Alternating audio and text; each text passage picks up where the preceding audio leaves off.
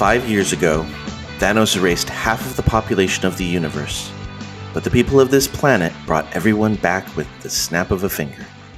The sudden return of the population provided the necessary energy for the Geektitude to begin.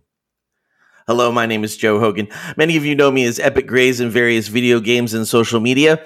Welcome to episode 225 of Geektitude, a geek culture podcast that celebrates the inner geek in all of us. There's something different with the intro of the podcast this morning, so obviously it is a Rob day. How you doing, Rob? I am doing well, Joe. How are you? This is early for you, isn't it? This is very early for me. I got up this morning I set my alarm, but woke up before my alarm because I'm used to getting up so friggin' early. Because after this, I am recording What Is Not, and I have not done my homework. I have to get that all figured out afterwards. What does that mean when you're a, whatever they call their DM game master for Monster of the Week? Yeah, what does that mean in terms of doing is it revisiting all of your notes? And I guess I've never done it before, so I don't know how far ahead you have to plot. I have the basic mystery plotted out, what monsters are gonna show up for them. And I had that the first day we recorded.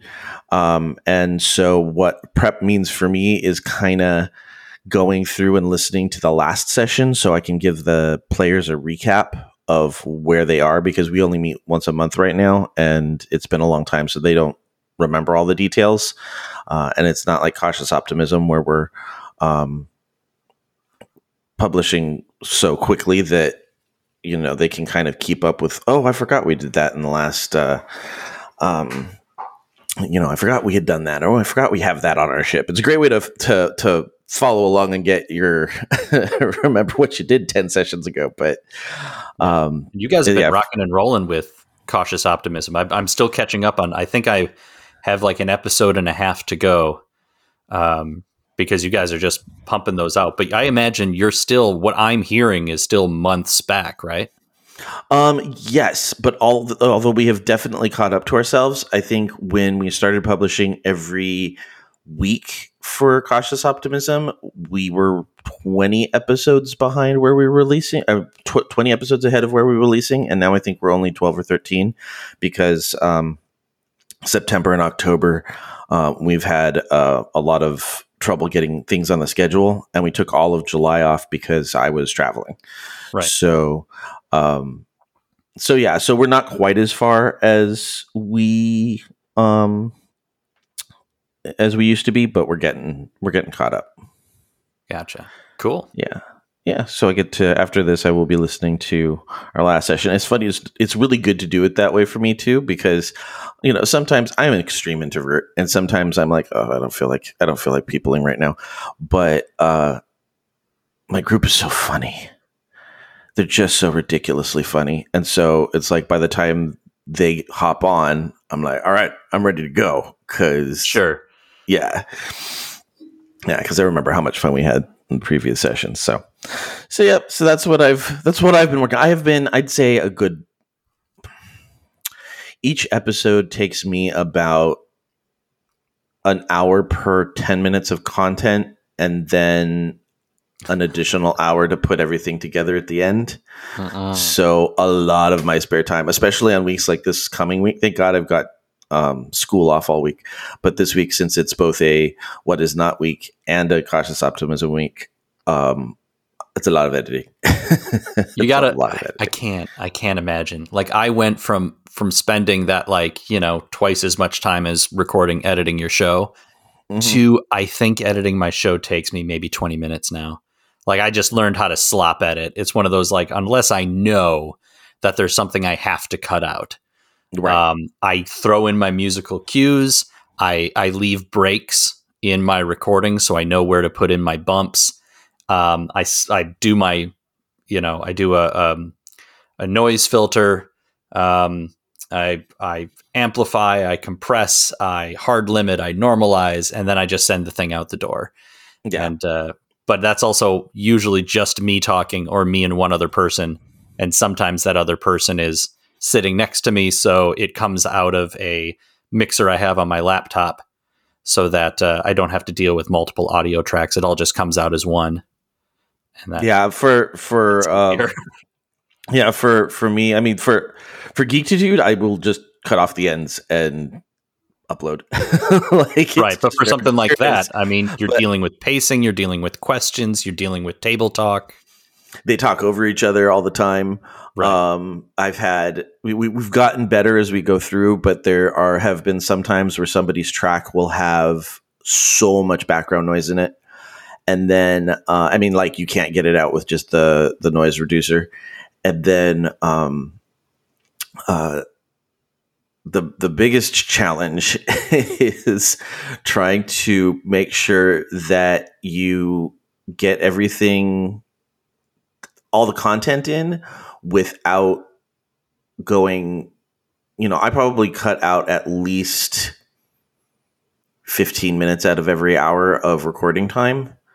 Just from pauses and ums and ahs, and because I take those all out, as many of those as I can. You have to miss some, because some of them it's just like after the third attempt of not getting the right combination of sounds to make a word again, you're like, okay, I'm just going to leave this one be. So yeah, it's fun, and I get a lot of artistic pleasure out of it. But the result, like today, I stumbled on "Welcome to Episode 225." That's staying in there. We're gonna hear this. You heard the stumble. It's fine. I'm okay with it. Yeah, absolutely. I'm going to be spending all that time editing something else, unless I know I have a lot of verbal fillers. I usually don't edit those out, and I could see them. When you're editing, you get to learn what your the sound wave, I guess, looks like on your timeline of a big you're like, oh, okay, I see it because it peaks and then it drops down and then it cuts off. And so you keep an eye out for these single verbal fillers with large spaces on either end where your brain just clicked off for a second or was trying to catch up to something. And then maybe you cut those out. Maybe. Right. But man, yeah, when I started, it was every verbal filler. Like, the audio was super tight. And it just wasn't worth it in the end, because then I started listening to what it sounded like when I didn't go in and cut everything out. But then again, that's one person or two people. I think I've only had 3 max on my show at a time, not 5 or 6 people umming and ahhing over one another. Well, and the other part of it is when you mentioned filler words, all 3 gems, because when I was editing Drew's for Horse Feathers Saga, we all have our transition words from a player's comment to what we need to say. So Todd's is always, all right. And you can see, I can tell like 2 minutes before I get to it what that word is. I'm like, that's a Todd, all right. And then Drew's was okay, but he extended okay. And then, so I could see it in the thing, and mine is perfect, because they'll say, I want to do this, perfect, and then I give them what the re-answer. So I cut all those out. That's I gotta go. I feel like for an introvert, that sounds like the scariest thing in the world, is knowing that somebody else knows all of your verbal tics, knows exactly how they speak, for better or worse, knows which words they say. You know what I mean? It's like somebody studying you. To me, it's fascinating. I did that back in college. I did a lot of television at the campus television station. I had my own show. I was on another show, and I was writing, producing, hosting. So I was listening to myself constantly.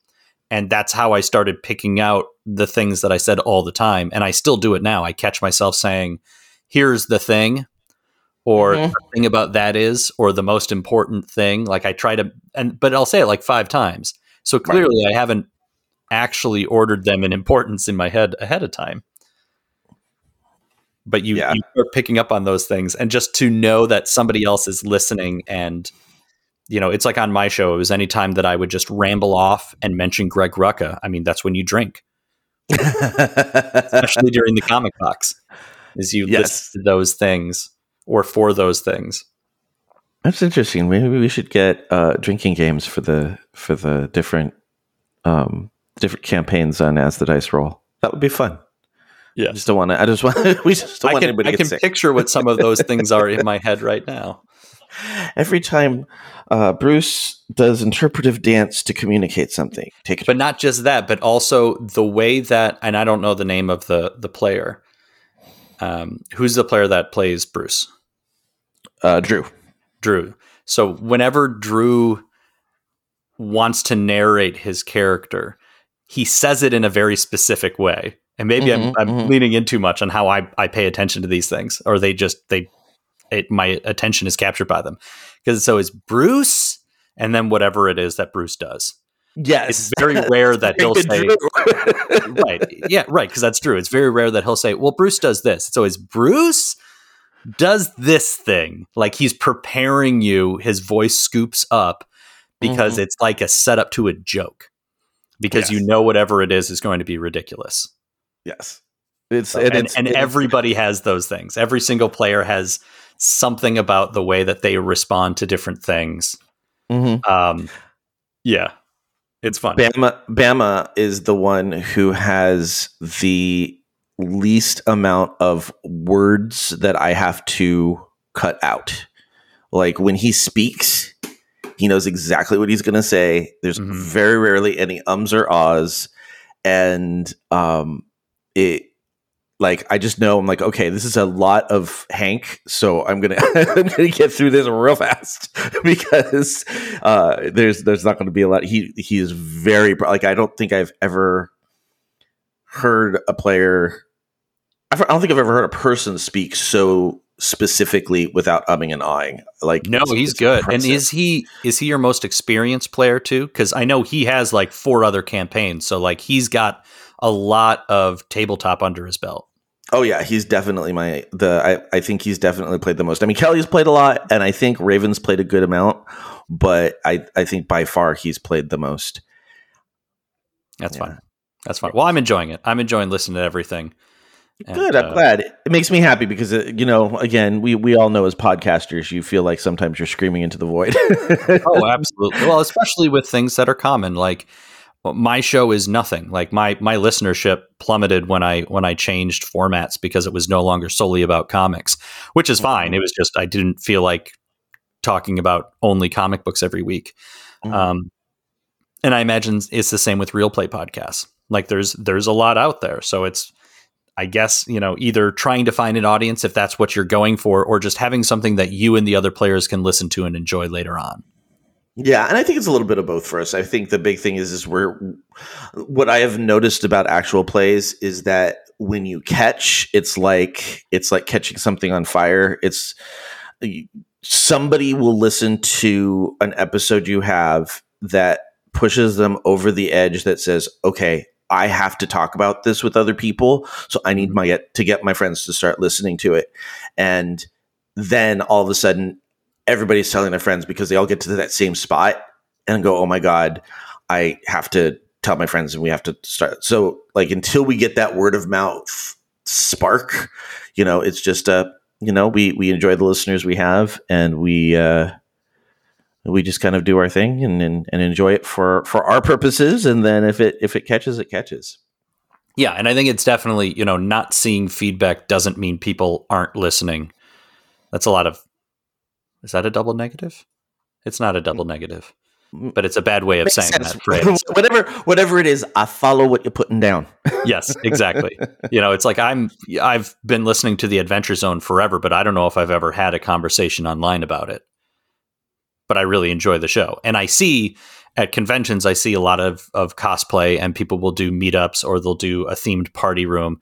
And I'm like, that's cool. That's awesome. Yes, I'm a fan of that thing. But I don't know. I'm also, I guess, more used to being a closet geek. So I have friends of certain things that I'll talk a lot about that thing with. But generally, I enjoy things and then mostly keep them to myself unless it comes up. And somebody says, "Oh, Adventure Zone," be like, "Yeah, I like it too." And, all right, and like that's it. Have you listened? I've only listened to the first season because the other seasons kind of had rough starts. Do you recommend any of the other campaigns? I like just going through the whole thing. I think my favorite standalone episodes by far are the live ones because you hear the excitement of the audience laughing and applauding at every little thing. Oh yeah, I went to one of those when they had it down at San Diego Comic-Con. Oh, perfect. It was cool. Yeah. Was so fun. the first few live shows include their characters from the Balance arc. Mm-hmm. I'm trying to remember if they've ever done live shows with characters from their other arcs, but then they just do one-offs. Like one of the more popular ones is called Dadlands, where each one of them is a dad, but a different kind of dad. So there's the sports dad, there's the grill dad, there's the road trip dad. And it's incredibly stupid. And in that, because I think the thing they're looking for is the remote. Is like the great challenge. And they have to get it from like the science dad, who is like the tinkerer. That's just like funny. Yeah, it's all stereotypical dad stuff. And I think there's one where every single one of them is a Dracula, or every single one of them is Sherlock Holmes, or something weird like that. I don't know. There's a lot of stupidity, but I've listened to it all. Mm-hmm. I don't know. I mean, because Amnesty is their Monster of the Week. Mm-hmm. And so since you're running a Monster of the Week campaign, it might be fun for you to listen to and kind of see how they handle that system, because they always kind of homebrew it a little bit for their purposes. And then the next one was Graduation, which started off trying to be kind of a Harry Potter-ish school for heroes and villains thing, and then spun out into something entirely different, and did take quite a while to get its legs under it, but then started doing some really fun things. And then this new one, what's its? It begins with an E. Yeah, so I just saw it the other day. I saw the Ethersea is the name of the thing. It's early and I'm forgetting the name of all of the McElroy brothers. But the one that people are used to, the one that was the DM for Balance, returns and is the DM for this one again. And they start off with a game called The Lost Year or something like that, or The Lost Century, where maybe The Lost Century was a Balance arc. In any case, they play a game before the game where they all build the world together. Oh, that's cool. Which is an interesting idea, is everybody gets to like pick a thing they want to add into this world, and they build a big world map as they slowly move towards this cataclysmic event that launches the story.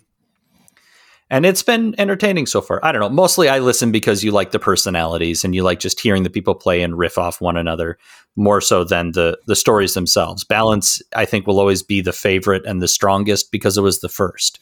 Right. Yeah, no, that's definitely, like, I mean, I just told somebody the other day, I said, you have to listen to Adventure Zone, at least the first season.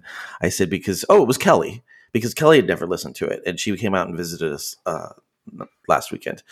And she said, oh, I've heard of it, but I haven't enjoyed it. I'm like, you have to get through the first 5 episodes, because literally they take it so seriously that one of their characters' names is Taco. Like, that's how seriously they take it. Right. And the famous Barry Blue Jeans, that for some reason became a cult favorite character because he had the word blue jeans in his name. Exactly. And so then it goes from, it goes from this character being named Taco to me driving myself to iPoly in tears over a space jellyfish. Like, it's the weirdest, amazing. It's an amazing show. It's an amazing show. There are a lot of Voidfish tattoos and a a lot of Balance. Voidfish. Yes. Void. I couldn't remember what it was called, but yes, I may go back and listen to Balance. It's long, and then the comics are fairly entertaining as well. Yeah, I have not read the comics. I think I own one of them, but I have not read them. They're entertaining for what I mean. A lot of it is like, oh yeah, I remember that in the audio version, and that was fun. But then they have the brother pops up in a little like narrator corner and argues with them as the characters. That's excellent. So there's entertaining stuff there. Awesome. What have you been up to, sir?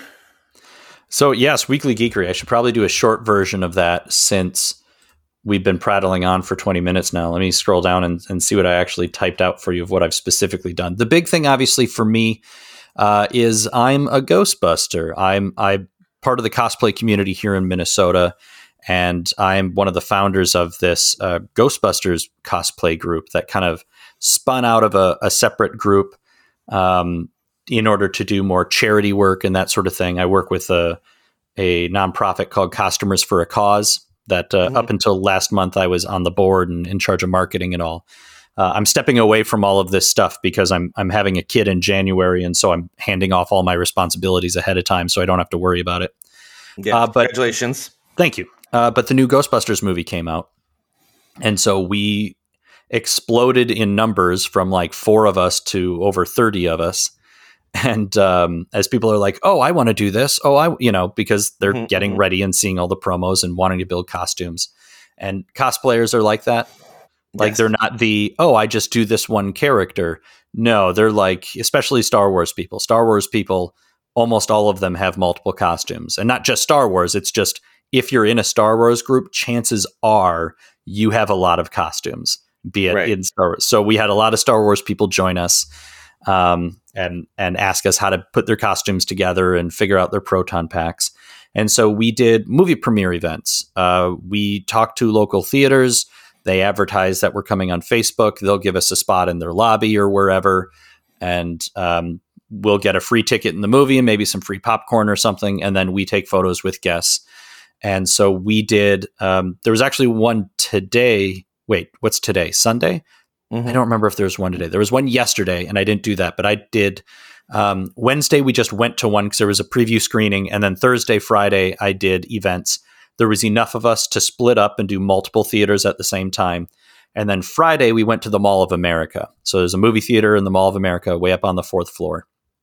And we had about 30 of us there packed into this not sizable lobby. It's a pretty small lobby because it's the mall. So most of the space is taken up by the theaters, not the lobby. Right. So walking through the mall was a lot of fun. Several of us have the ability to play music from our proton packs. So we're blasting music and sticking our heads into restaurants and bothering people. It's only when they notice you. If somebody looks out and points you out, then you go and you come up and do. We're not jerks about it. Right. And then that was a lot of fun. And then when the movie was done, the mall was pretty much closed down. And so we snuck into, I still call it Camp Snoopy. It's now Nickelodeon Universe because it switched all the branding and stuff. But the theme park, the amusement park inside of the Mall of America has a ride called Ghost Blasters. And so we went in there. It was all roped off and closed off and you weren't supposed to go in. But the cleaning guy was driving the cleaning thing around, saw us, waved, came, took a picture with us. Being a Ghostbuster lets you get away with a lot of stuff. So we went into several areas to take pictures we weren't supposed to be. And that normally if you were just a person wandering around, they'd come yell at you and escort you out. But because there was at that point about 20 of us, they were okay with it. So I guess that was probably the biggest thing that I've done. So I can probably just leave it at that. I know we're not going to talk about it. As a Ghostbuster fan, I enjoyed it. I think if you've never seen the original Ghostbusters film, your mileage may vary. It's very much meant to be a nostalgia plug and sequel in that sense to the original. Yeah, I think several of the things that you're talking about today, I am planning on working on this week.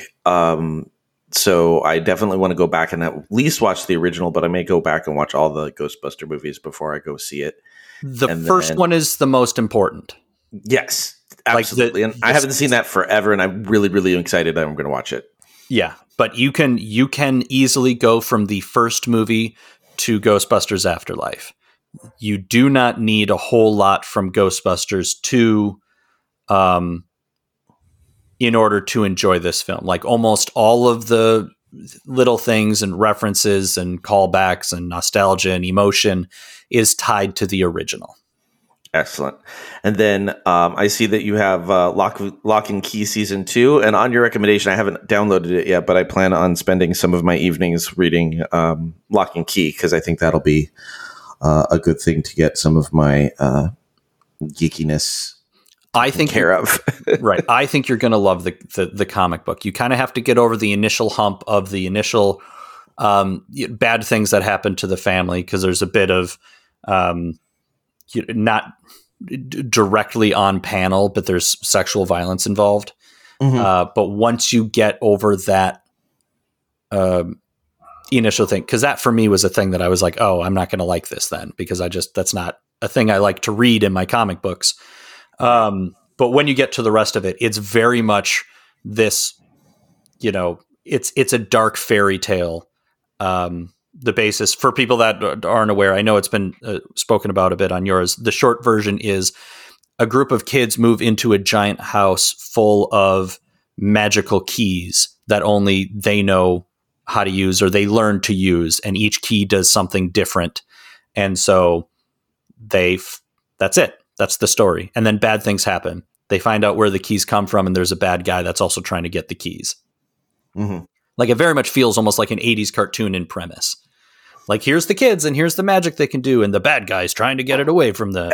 But I'm okay with that, because that's where my nostalgia lies, is in all those 80s cartoons that you should never, I can just tell you right now, don't go back and watch them.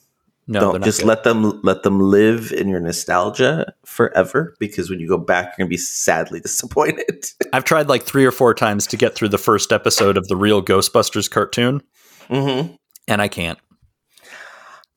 It's just my thing was Transformers. I went back to listen to, and I was just like, oh, there's so much like. There's so much nothing here.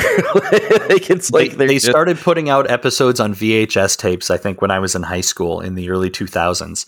And so I was going back and watching some of them, and you're just like, oh, the 2 things you notice is A, they spent all their money on the intro, like all 80s cartoons did. The intro made the show look amazing, and then the animation is like a third the amount of frames. And the other thing is, you realize every single episode, the bad guy almost wins, which means they could literally repeat the same plan and probably win. Or if they did more than one of their plans that almost won at the same time, they would easily defeat the good guys. Yeah.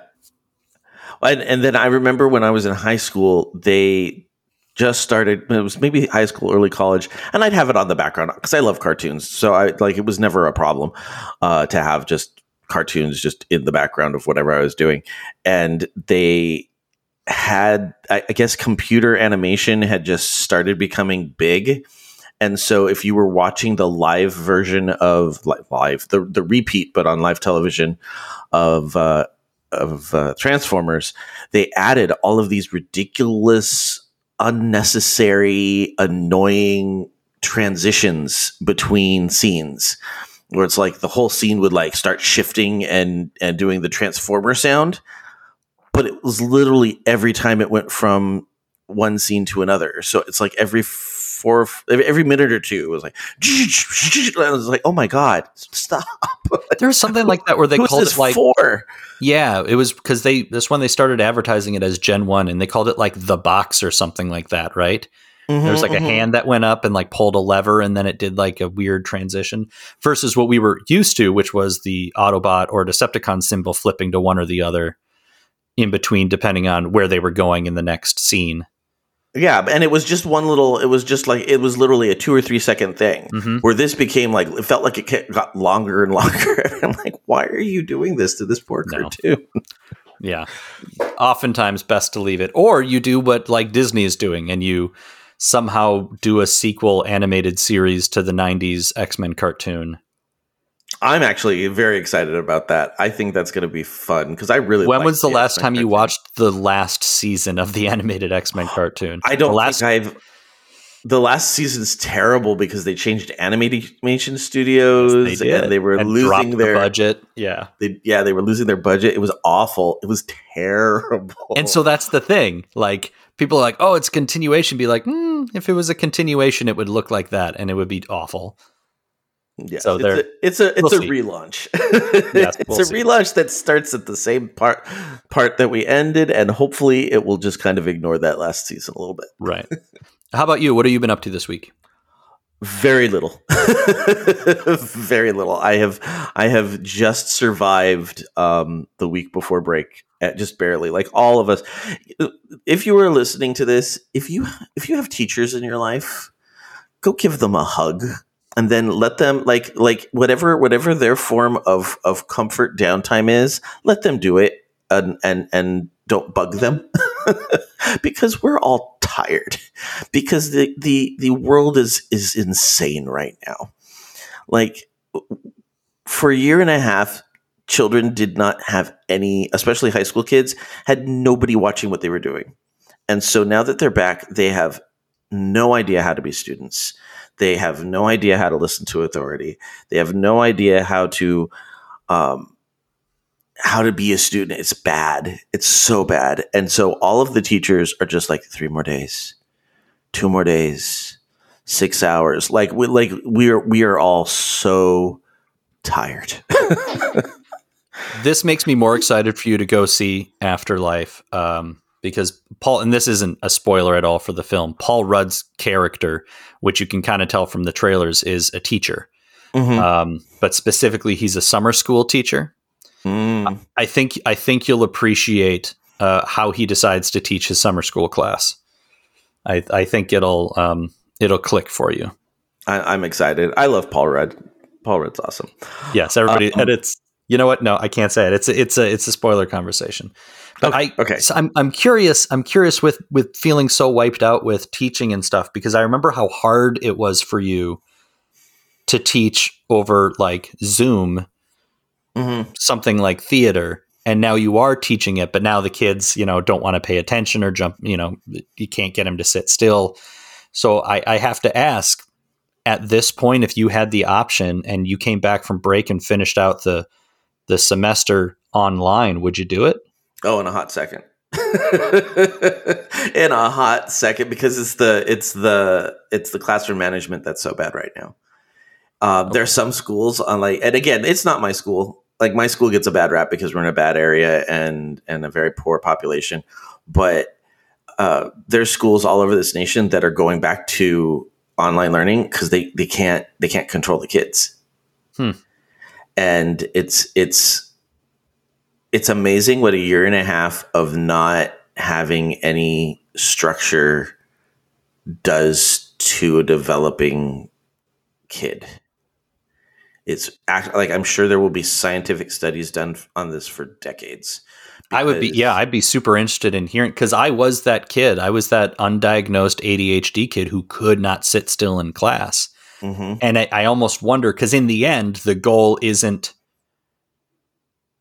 necessarily for the teachers to have an easier time. It's what is the best way to get these children to learn the material. And so it becomes that question of, do they learn better when it's unstructured or feels unstructured and they're at home and uncontrolled and there's a laptop in the room talking at them and they can decide how much to pay attention? Or is it better for them to learn in an environment where clearly they just need to get up and move? Yeah, the answer is no. It does not. Like, it is not effective to teach them online over a computer.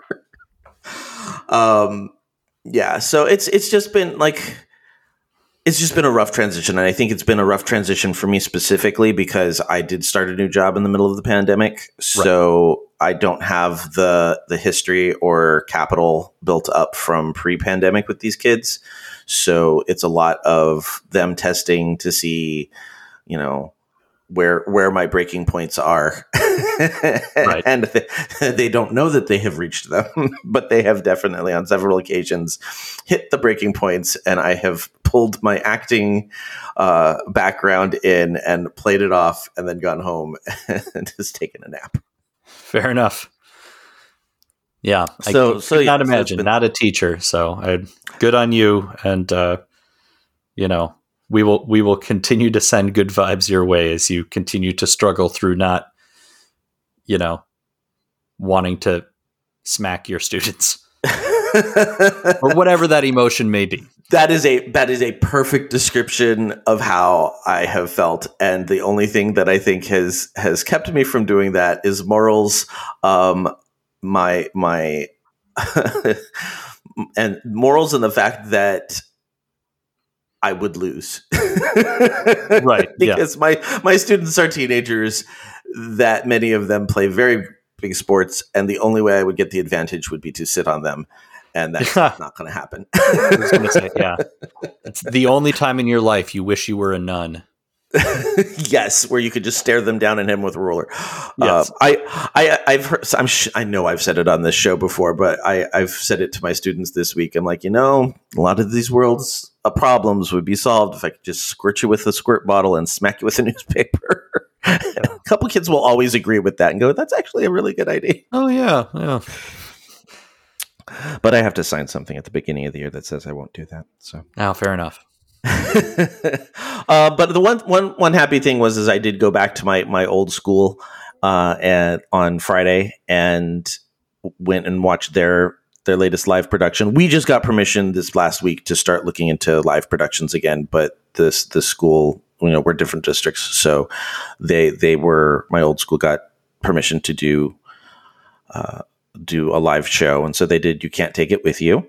Mm-hmm. And I had read it back in the day, but I had not seen it. They did a wonderful job with it. It was very, very fun. And it was good to see some old teachers that I worked with and to see a bunch of kids that I knew when they were freshmen and sophomores. And now they're juniors and seniors. And so that was a lot of fun. It was nice to go back and visit. Although it reminds me that I do not miss my 4-hour commute every day. Yeah, there you go. That's good. That's refreshing. Yeah, it was good. It was a good reset. Right on. All right. Well, we're going to jump off and do a quick commercial break, and then we're going to come back. We said we were going to wait for Ray, but at this point, I think Ray has been kidnapped by Celestials and is being put on trial somewhere. So when he does rejoin the living, we will have all his thoughts, and we'll probably integrate it into the weekly geekery before Spider-Man. But we didn't want it to go on for too long, and Rob and I wanted to talk about Eternals, so that's what we're going to do. We'll be right back. When toxic culture has you down, when you're just looking to laugh and have fun, kick back and enjoy watching a video game, or just make some new friends, it's time to visit the Geek to Geek Media Network, a community of podcasters, streamers, and bloggers. Well, more of a family than a community. All dedicated to geeking out about the things we love. Things like video games, Star Wars, comics, movies, K-pop, Disney Plus, Keanu Reeves, new, or whatever our community decides is the next best thing. That's right. We have a great online community on Slack and Discord where we chat about our weekly geekery with listeners and viewers. And each other. Yep, and each other in real time, and we can't wait for you to join us. So come check us out at geektogeekmedia.com. And escape toxic fandom for something much more... Keanu? Yes, Keanu.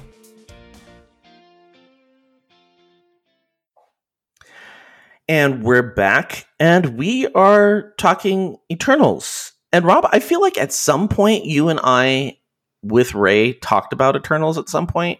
Like maybe in a weekly geekery before, or when we were talking about Marvel in general. So you have a little bit more experience, I think, with Eternals than I do from the comic. Yeah, I have kind of a passing knowledge. I'm a big fan of the Marvel sort of cosmic side, or rather the cosmic side of Marvel, which a lot of us just call Marvel Cosmic. And so when we knew Eternals was coming, I think is when we had that conversation. And I don't know if it was Ray that suggested it, but there's a Neil Gaiman run of the Eternals comic book. And it was sort of assumed that if they were going to do anything that was a direct adaptation, it would be that storyline, because it specifically does a thing where like all the Eternals have forgotten who they are. So it's very much that getting the band, which this movie was getting the band back together kind of thing. But in the other version, they don't know that they're Eternals. And so, slowly the team builds as they come to people and find ways to get them to realize who they are, what they are, and what that means. Right. That is not the direction they went. It is not. No, they certainly did a getting the band back together thing. Right. But it's the same way with the comic book. It's just a really, really big cast. And so I think that was worked. Did you think that worked for this movie, or do you think it was a hindrance? I think it was a hindrance, but I don't know how else they would have done it. Because I suppose the best thing is to talk general before we go crazy spoiler on it, right? Right. And I did this a little bit on my own show, and it was basically they tried to make Lord of the Rings, but the problem is Lord of the Rings needed 3 movies, and all 3 of those movies are crazy long. Mm-hmm. And so what they were trying to do here is make a big epic, which I really appreciate. Like, I think that's cool. I think what they wanted to do is awesome. But every single person seems to believe that it should have been a Disney Plus show instead, in order to give it room to breathe and get us to know and care about the characters before they're put in dangerous situations. Right. Do you think? And okay, this is I'm going to dive right into spoilers. Screw it. Yeah, let's do it. Just because I have questions, and you guys know, like if you've listened to us at any length, you know what these episodes are. So, do you think the fact that they didn't worry about building up the stakes of these characters, our emotional attachment to these characters, because they're all coming back? Do we think we're gonna do the eternal? That's why they're called Eternals, because they just get reborn. So like we'll see Gilgamesh and we'll see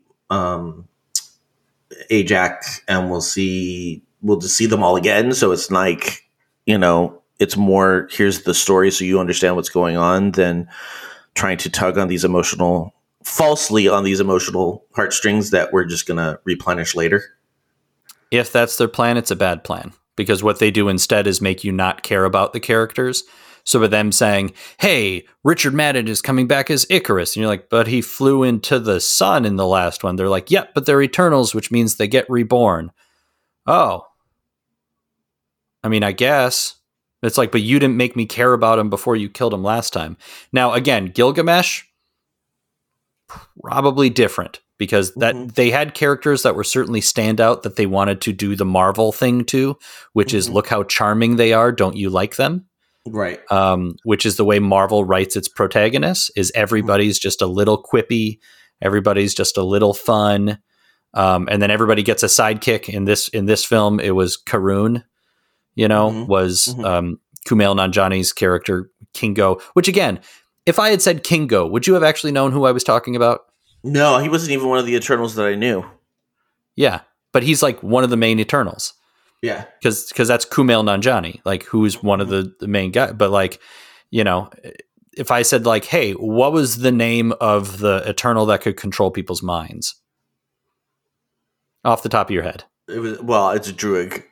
I knew because I was like, oh, that's probably a derivative, because all the names are derivative of something, and yes. So Druig, I'm assuming is derivative of Druid. Okay, but it's one of those in my head. It's a lot of that. Like, are you going to remember all the different characters' names, because they don't say them a whole lot, in the movie. Like the dude that can create like machines, his character's name is Phastos. I don't think anybody's gonna be like, oh yeah, Phastos is my favorite character, because I think they say his name twice. Yeah, and it's all heavily accented, because a lot of it is right. Which I did appreciate. What's her face? Salma Hayek, and right. You're like, okay, is it? For a while, I was like, well, it's a builder character. Is it Hephaestus, or is it just Festos, or what? What is this character's name? Right, but yes, it's true. All of them are, references of some sort to existing mythology, or pantheons, or whatever. Mm-hmm. But like with twists, yeah, in the names. Yeah, what did you think broadly? Like, did you walk out of seeing it or watching it at home, however, but did you end the film being like, I like that, I look forward to seeing more of these characters? Or were you in the boat of like, the main thing I'm thinking about after seeing this film is just what it means and what comes next for Marvel as a whole, and this was a stepping stone? I didn't feel like this was connected enough to make me want to go, oh, what's next? Although the stingers were my favorite part of the movie. I assumed it would be, because you're a big fan of the Black Knight, aren't you? Because that's Avengers West Coast, isn't it? I love the Black Knight, but I also, like, when I saw Pip the Troll, Yeah. I was like, okay, now we're going weird. And then he heralds Star Fox. And it's like, oh my God, how deep into this thing are you going? Because, I mean, Star Fox, I think, was on West Coast Avengers. He's definitely an Avenger. Yes. But I think he's a West Coast Avenger. I'm like, okay, so we are basically like, we have gone full West Coast at this point. You've got Gilgamesh, you've got Circe, you've got the Black Knight. Like, you're full on going into the bowels of your archives. You're missing Wonder Man and Tigra. Yeah, and that's all you're missing. You either have them or you're getting them. Right. It's phenomenal to me because I enjoyed it. It was like this scrappy team that had a little bit more personal adventures because they were the B team, and so I enjoyed that. And plus, it was led by Hawkeye, who is still, in spite of a lot of people making fun of him, is still one of my favorite characters. Which I was going to say when you were saying before the break, or you were talking about how you and Ray were going to be talking Spider-Man. I'm like, no, you get Hawkeye this week.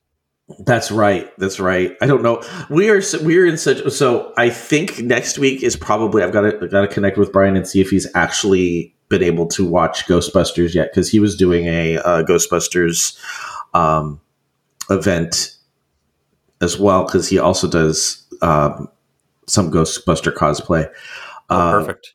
Yeah, so I think I think next week is going to be Ghostbusters, and then I think the following week is that going to be Spider-Man? Like, when does Spider-Man come out?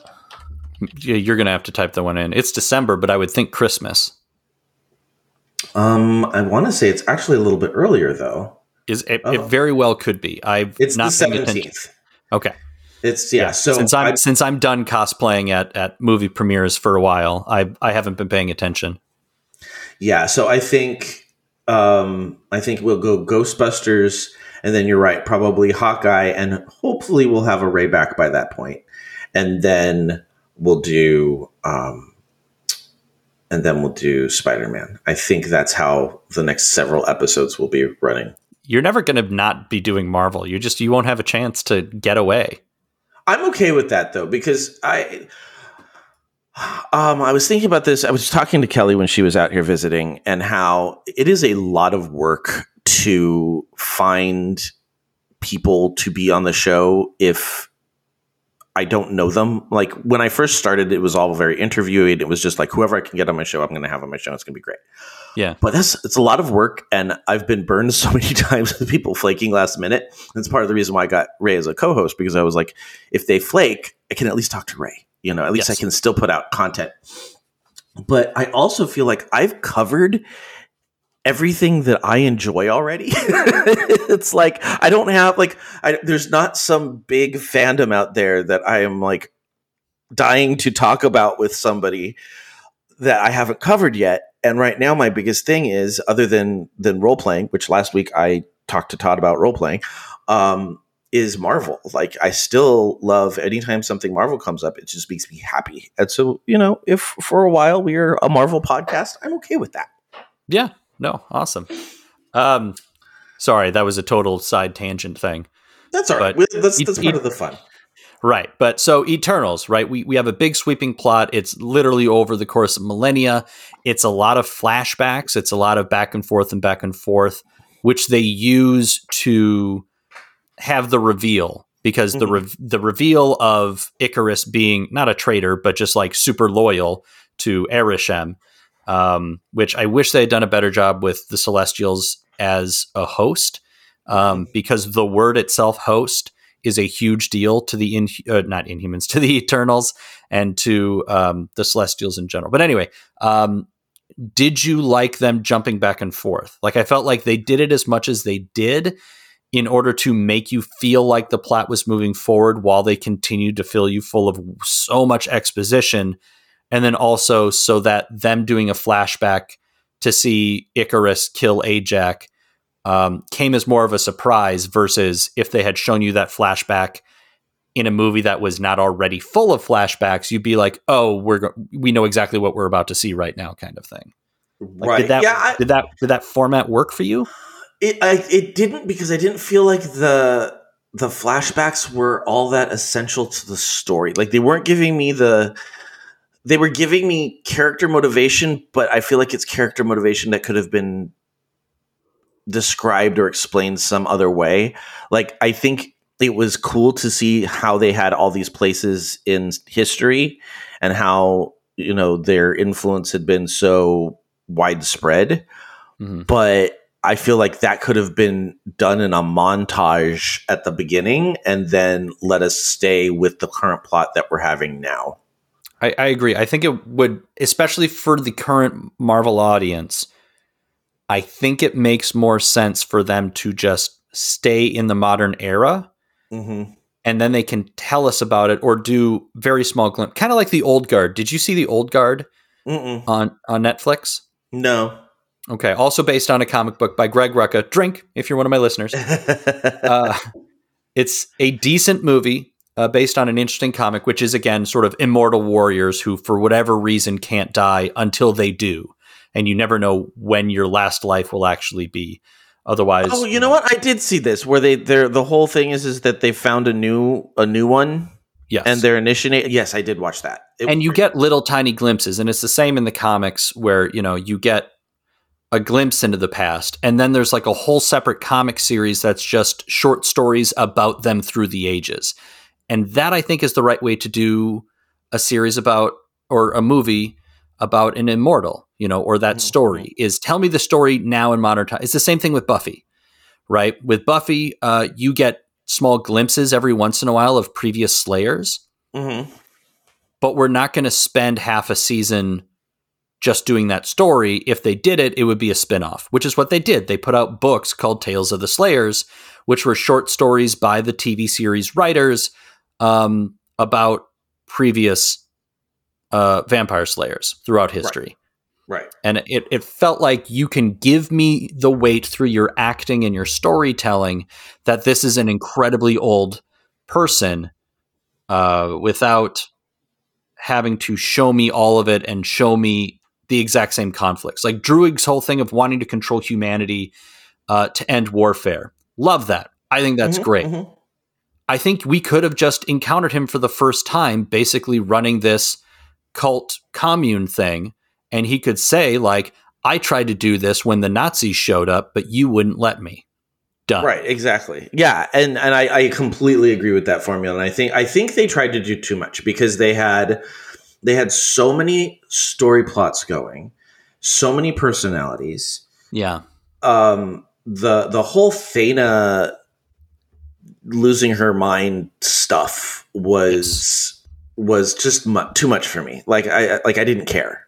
Like I was like, she's flipping out for no reason. Like there's you're not showing me the trigger.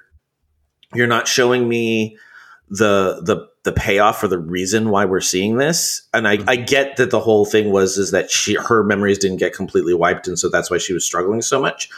But again, as you said, it's not something that was so essential to the plot that was going to make you, like, if you took that out, it wasn't going to ruin the movie. Right. Yeah. And it is a part of their comic book origins. It's called the Mod Wiri or something like that. Also just called Eternal Madness. Mm-hmm. That idea of you still have a human mind in this extremely long-lived body, so you can't handle it, which is kind of typical for immortality stories as well. Is some people just lose their mind because they can't handle being alive that long, because, you know, the human mind isn't meant to last for centuries or millennia.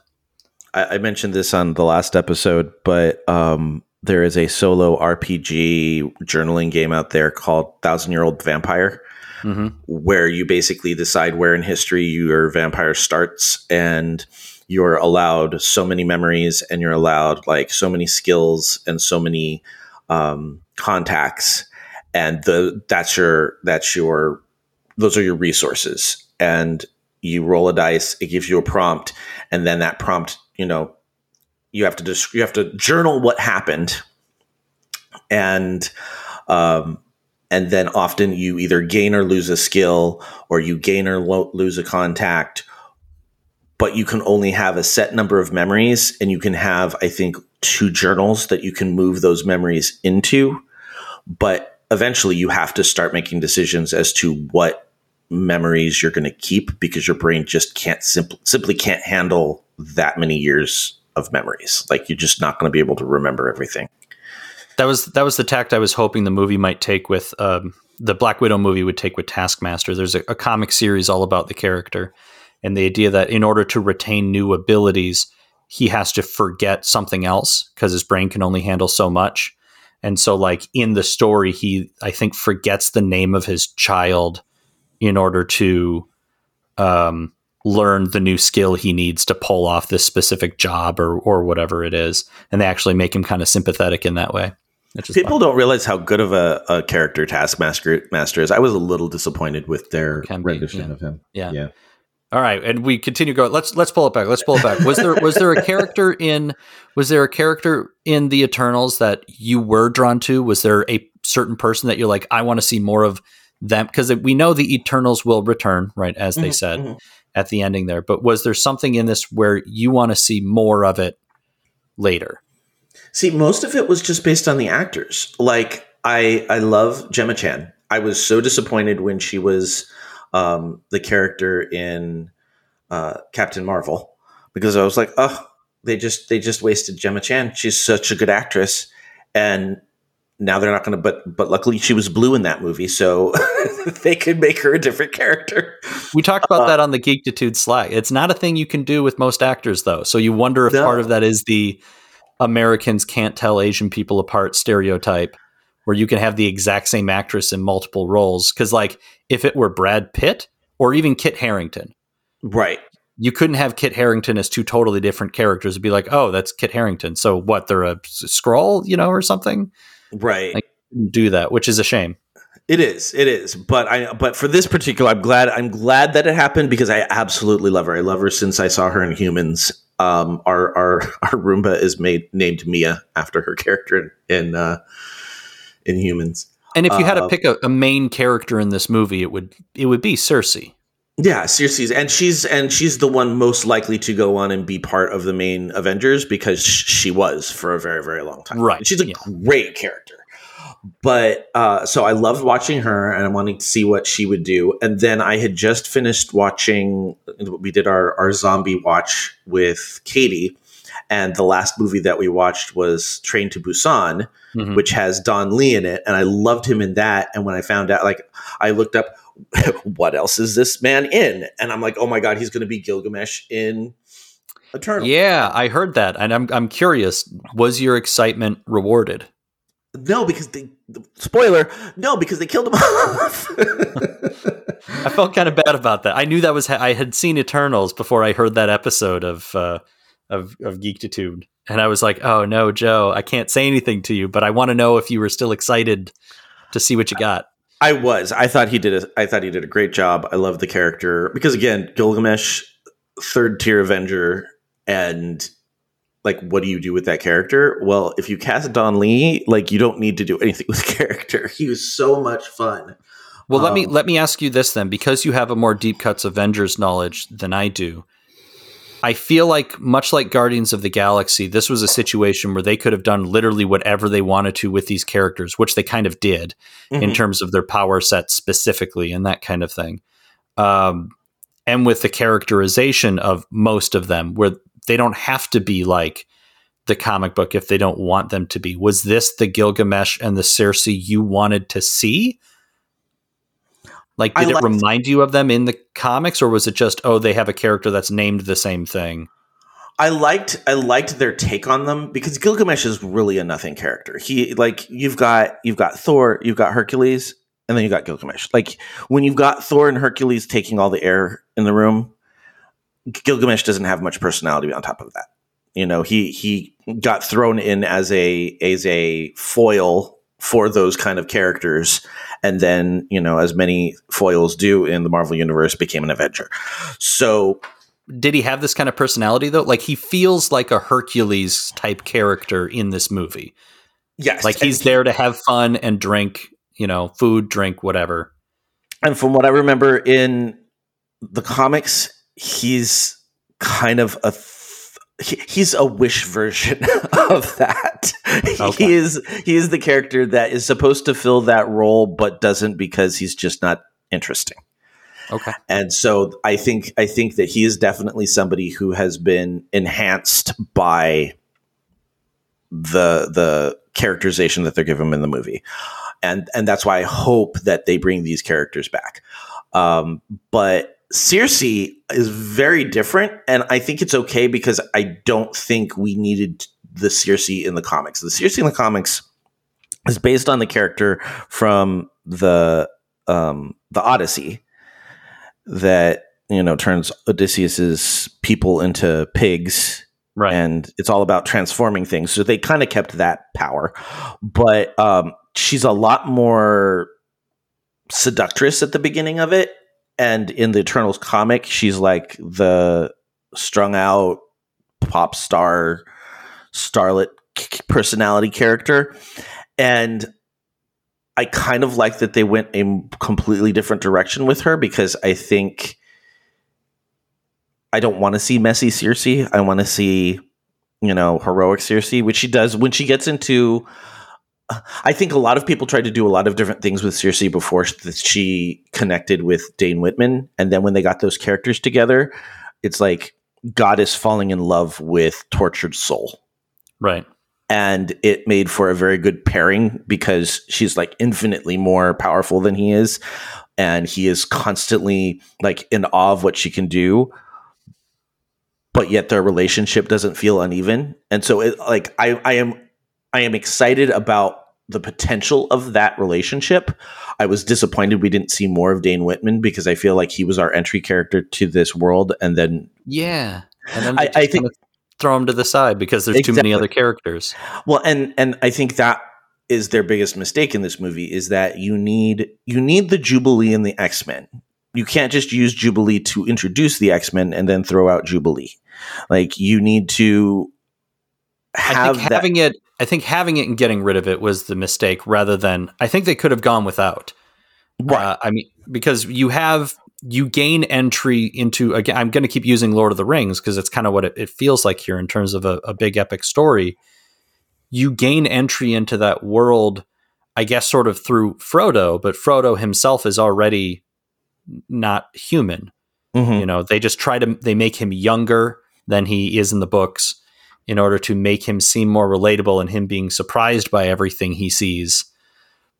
But I don't know, maybe you could have done that with somebody else. I think the big screw up for me, the thing that I love the most about the Eternals and that idea is I like the Celestials, and I like what the Celestials are. They're these massive, you know, bigger than anything you can imagine type of creatures, and humanity literally means nothing to them. Like the fact that we don't matter, and dealing with that existential crisis that you get from that, because even Thanos kind of cared, you know, like he's this giant intergalactic, you know, power that wants to wipe out half of all life in the universe, but he cares about that life is what they used in the films as his reason for doing it.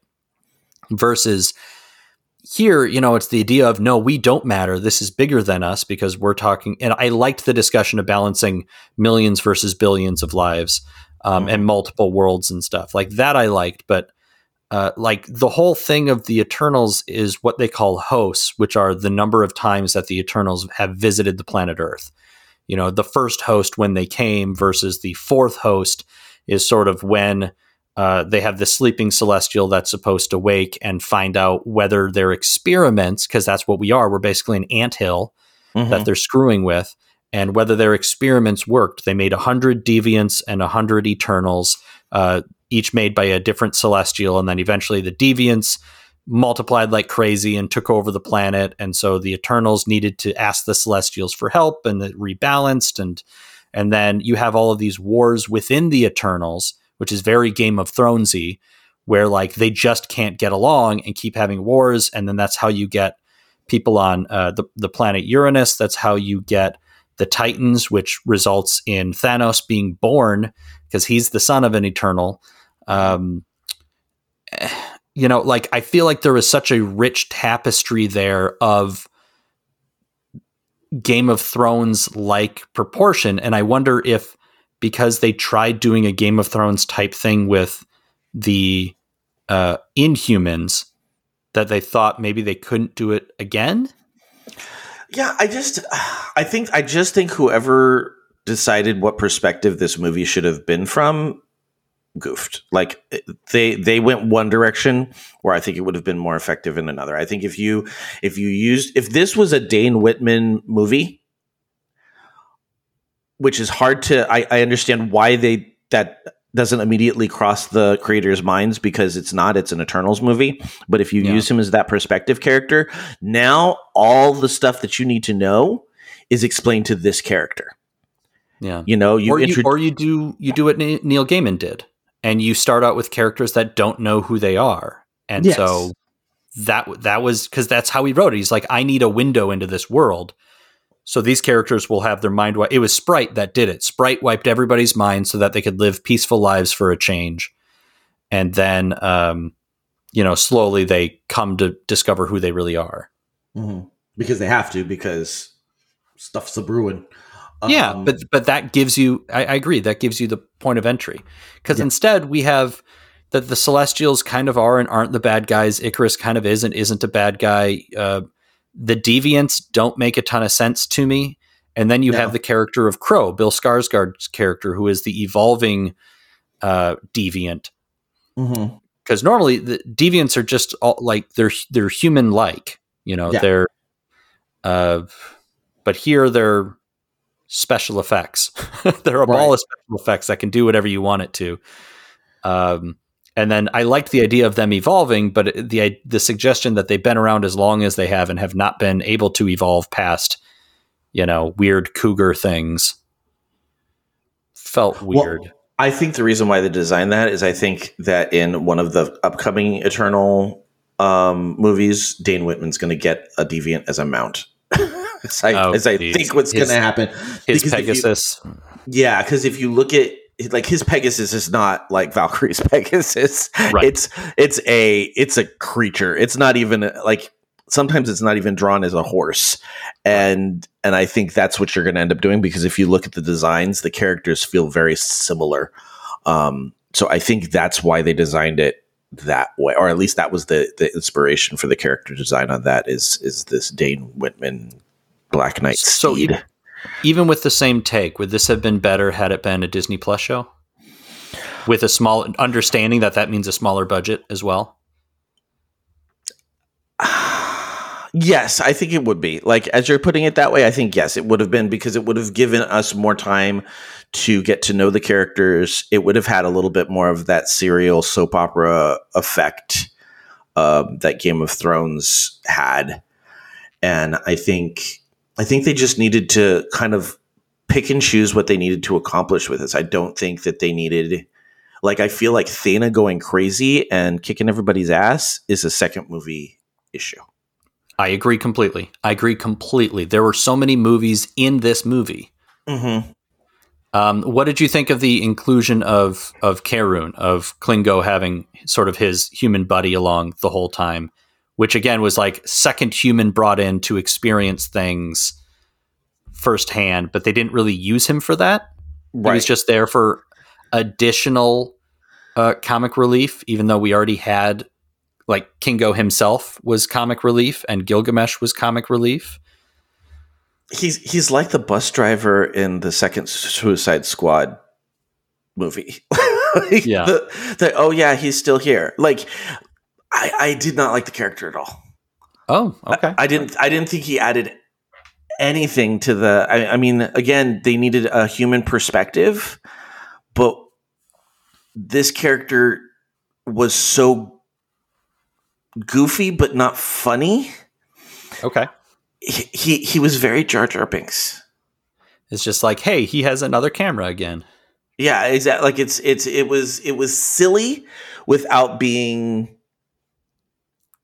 good. It wasn't good silly. It was just kind of silly and the fact that he's so completely unfappable. Yeah. Flappable. Yes. With an L. Yes. I'm sorry, it's still early and I'm very tired. I mean, your mileage may vary on whether he's fappable, but yes. I do not believe he is. But yeah, so he's like a nice guy. Yes, he seems like a very nice guy. Yeah, overall, I didn't see the stream of consciousness that was stream of consciousness, and I didn't see the thread that was pushing us through the movie. Like, it was there, and I got it. I understood it because, I've watched enough movies. I see what they're trying to do. Yeah. I just don't know how successful they were with it. I feel like if you had given me let's see, 1, 2, 3, 4, 5, 6, 7, 8, 9, good God, 10. There are 10 Eternals. Mm-hmm. And then on top of that, you have Dane Whitman, Carroon, Crow, and some of these other side characters.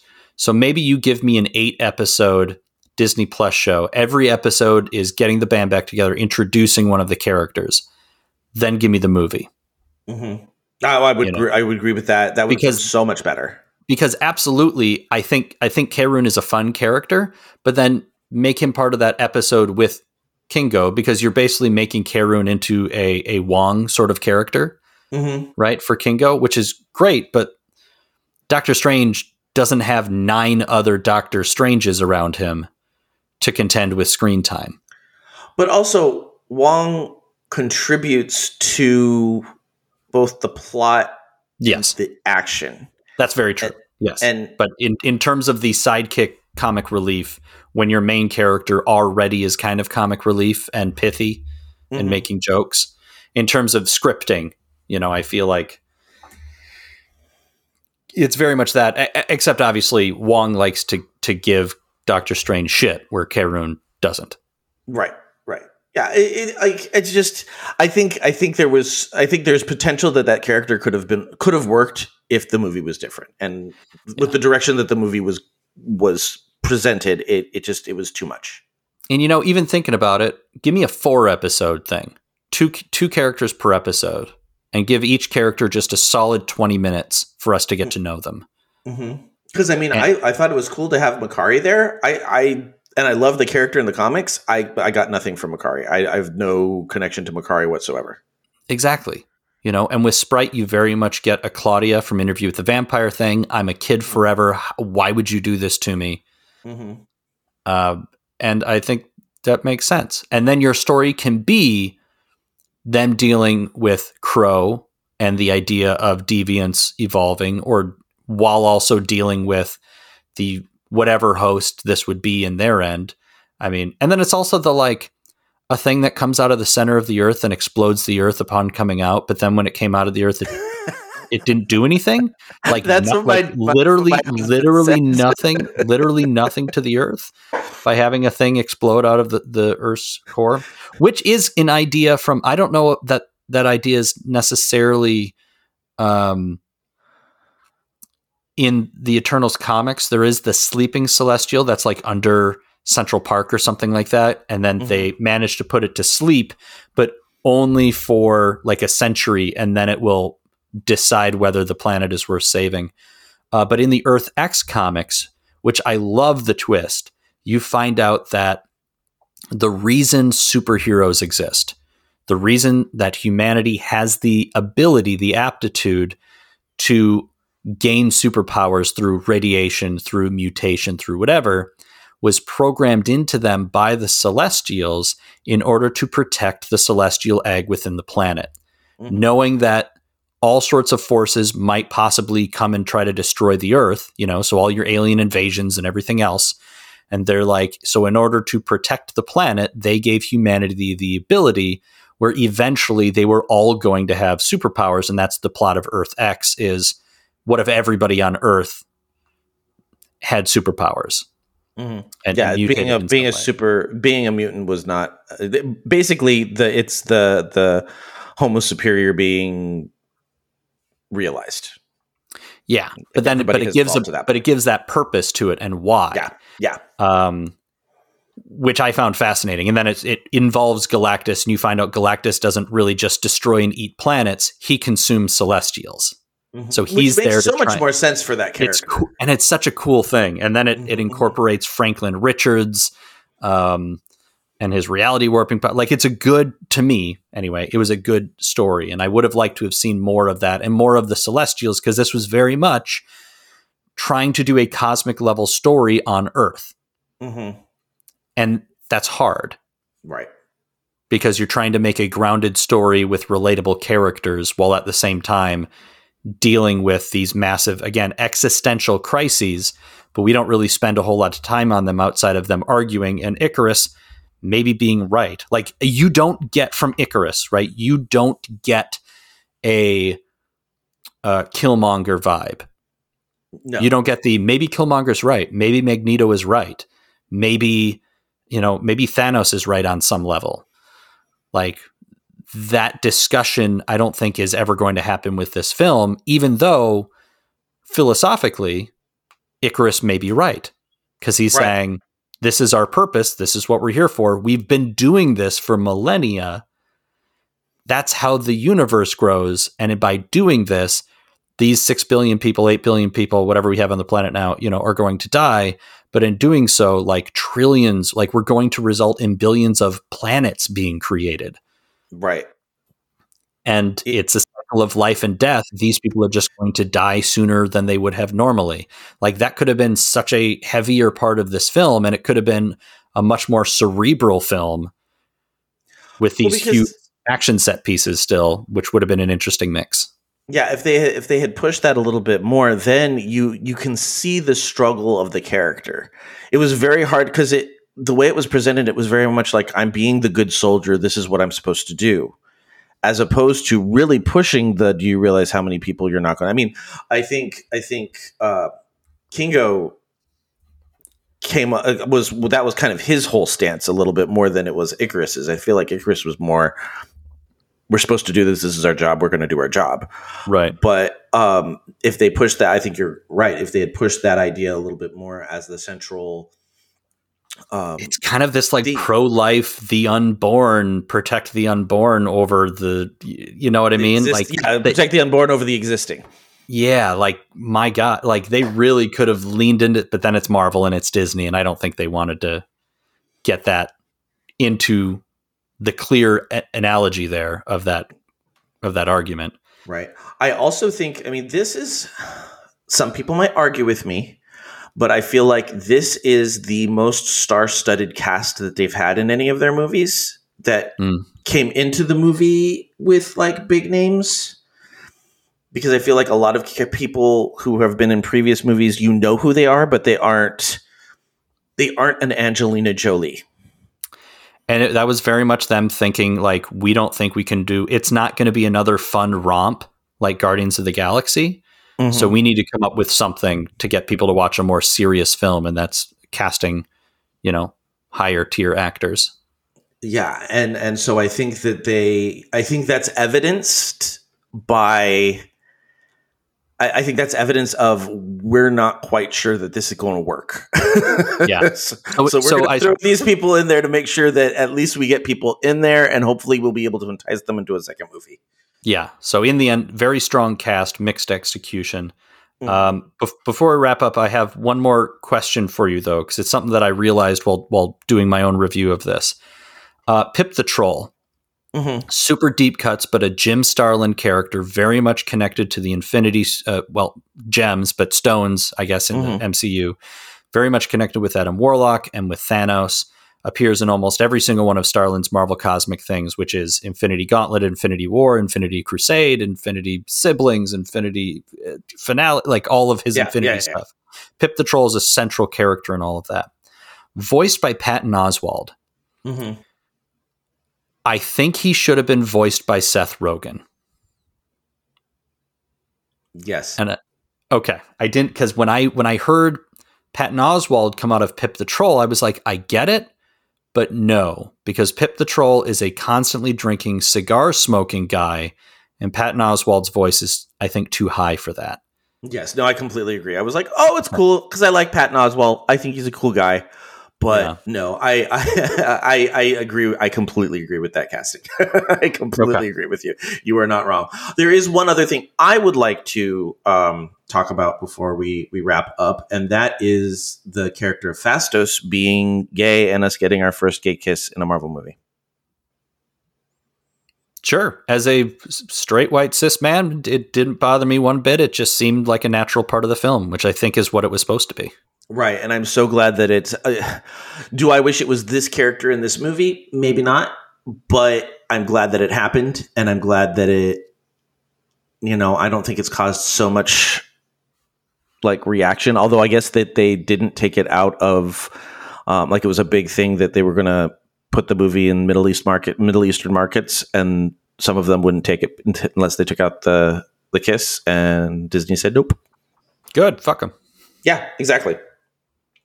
So I think that is an exciting milestone for Marvel. This wasn't a bad movie. And that's the last thing. The last thing is every Marvel movie will naturally be compared to the rest of them and to its place in the greater tapestry. But we're coming to a point where there's so much Marvel coming at you. It's going to start turning into like Marvel Comics, where you don't read every single comic book that comes out every month. You can kind of decide which lane you want to stay in or none, or jump in and jump out, and they're going to try and make it accessible, which then means that each film and each story, each series should also be judged solely on its own merits. And on its own merits, if this movie existed in a void and they had never made a Marvel movie before it, I think it would have been an enjoyable film. It just would have felt very compact. You would have expected like a kid's cartoon to come out of it that would explore the characters more. Right. Yeah, and I think I am really looking forward to seeing where I don't know where in the hell they're going with Star Fox. Am I excited that this really random character who is always a little bit like, what is he up to? Because I don't feel like he's perfect for Guardians. He's perfect for Guardians, and he's going to be perfect for Thor 3. Do you think if it's called Love and Thunder, and you have a character whose superpower is being so attractive and charming that no one can resist him, which they're going to have to play that real careful. I just hope he stays cosmic. I don't want to see, if you want to do your Avengers thing at some point, fine. But I don't want to see Star Fox and Hawkeye. You know what I mean? Oh, see, I'm exactly the opposite way. I want you to throw all of these characters together and just see who bounces off of each other, because I don't think I think the reason why we got Falcon and the Winter Soldier is because Anthony Mackie and Sebastian Stan have such a great chemistry on screen together. Sure, but they're also on the same level. Right.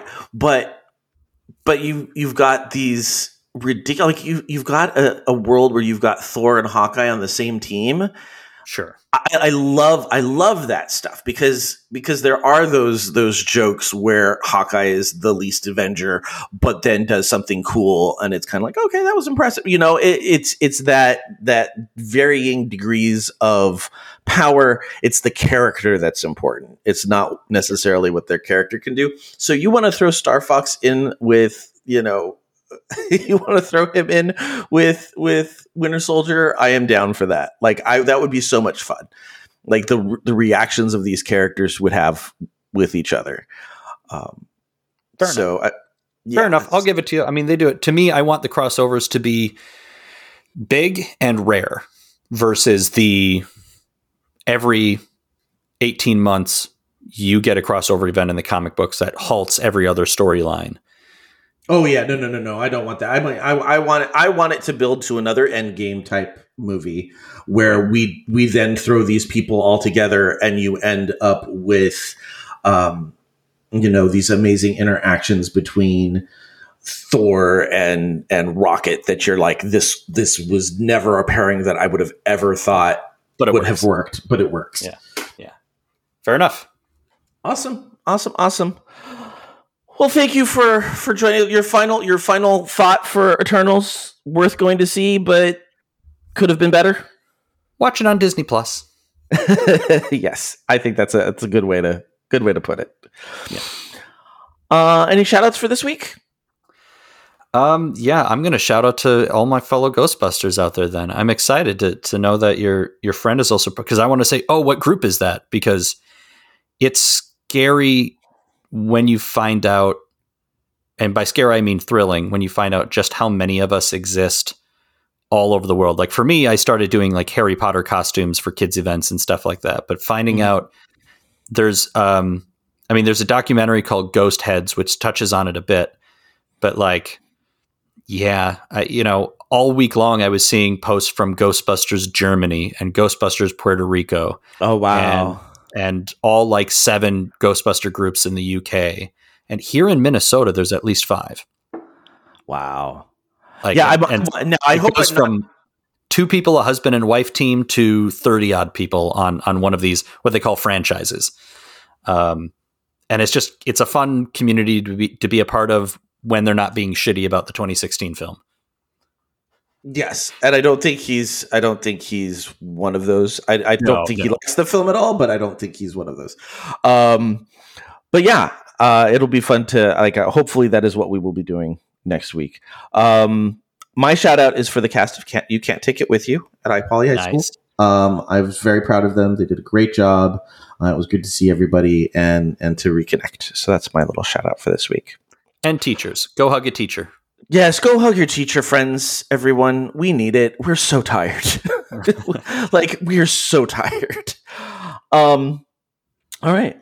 For half a century shall Arishem stand, his unfathomable mind reaching, gathering impressions from an entire planet of living beings, as well as the music in this episode by Ben Sound of bensound.com, used under Creative Commons license. Arishem continues to assimilate them, pond them. That should be ponder. Sorry, that was ponder them, and finally he shall pass his irrevocable verdict: life or death for the Geek to Geek Network, which you can explore by checking out other Geek to Geek shows: the Geek to Geek Podcast, Tea Time with Katie and Chelsea, Disney Forever, You Can't Stop Me Loving K-Pop, The Nerdberg Review, JRPGs and Me, Dragon Quest FM, As the Dice Roll, Mating Habits of the Modern Geek, Farming Simulated, and sometimes Rob. Also check out our Twitch streamers Capsule J, Bamashocks, Troidal Power, Geen, and I feel like we have a new one. Do you know who the new one is? I don't. I saw the post in the staff chat and I said welcome, but I'm terrible at keeping up with the goings on in the network. All I know is yes, we have more streamers. There's another streamer out there. I will try and get her name on there by next week. Make sure to join us in Slack or Discord where you can chat with us in real time. Thank you to everybody who keeps our Slack going, because I feel like the Geek to Geek or the Geektitude Slack is the Slack channel to be in if you're going to be on Slack. Everybody else is on Discord and various channels, but Slack is kept alive solely by the Geektitude chat. Yes. Also check out I did that one. Yet on all those many words where the Celestials have conducted. I'm assuming that's worlds. Yeah, I typed this too. We're clicking it again. Yet on all those many worlds where the Celestials have conducted their life experiments, never has a race proven itself deserving enough to survive. Thus, Arishem decrees have ever been to find us at geektitude.com, as well as on Apple Podcasts, Stitcher, Google Podcasts, and most other podcatchers out there. Please leave us a review and spread the word. If you'd like to contact me, you can send me an email at joehogan@geektitude.com, or just join with your fellow Eternals to create a Unimind. We didn't even talk about the Unimind. We didn't even talk about the Unimind. That's a whole thing. You can also follow the show on Twitter at Geektitude, or me personally at Epic Grays. Ray. Jesus, I need to take a nap. Rob, where can we find you? You can find me on most social media at RayVargas3, or you can find my artwork online. RayVargas3. I wish his artwork is, and seriously, if people have not looked, his artwork is phenomenal. I'm very jealous of his skill and talent, because it starts maybe with talent, but it's certainly a skill that's built up over time. It's really good. I have my own podcast, and sometimes Rob. I'm going to try to get back and do it a bit more, since I was moving over the last several months and busy. I didn't put out as many episodes, but there's a few newer episodes in the last couple of weeks. And then it comes out sometimes, which is the whole point of it. Otherwise, you can find me on Twitter at Knowby. That's KNOWBY. Or you can usually find me popping in and out of the Geektitude Slack or on the Geek to Geek Discord. We have a comics media channel, which is the only channel out of all of them that I actually get notifications for. Nice. Because I figured there should be some place where I actually do my best to keep up. Yeah, Discord is such a vast multiverse. Yes, you just have to pick and choose. There's no way a human person can keep up with every channel that is in that Discord. It's little. But I love that. I love how much the network has grown to the point where there's no way I can keep track of what's going on. To me, that's the greatest thing ever. Yeah, so us old timers can sit back and let the youngins figure it all out. That's it, exactly. And then every once in a while, just weigh in on life and tell them how things should be. Yes, exactly. All right. Well, thank you, sir. I think the plan is to have you back on next week. So I'm looking forward to that. I will do what I can to be here. Awesome. And until then, remember this week, keep it geek.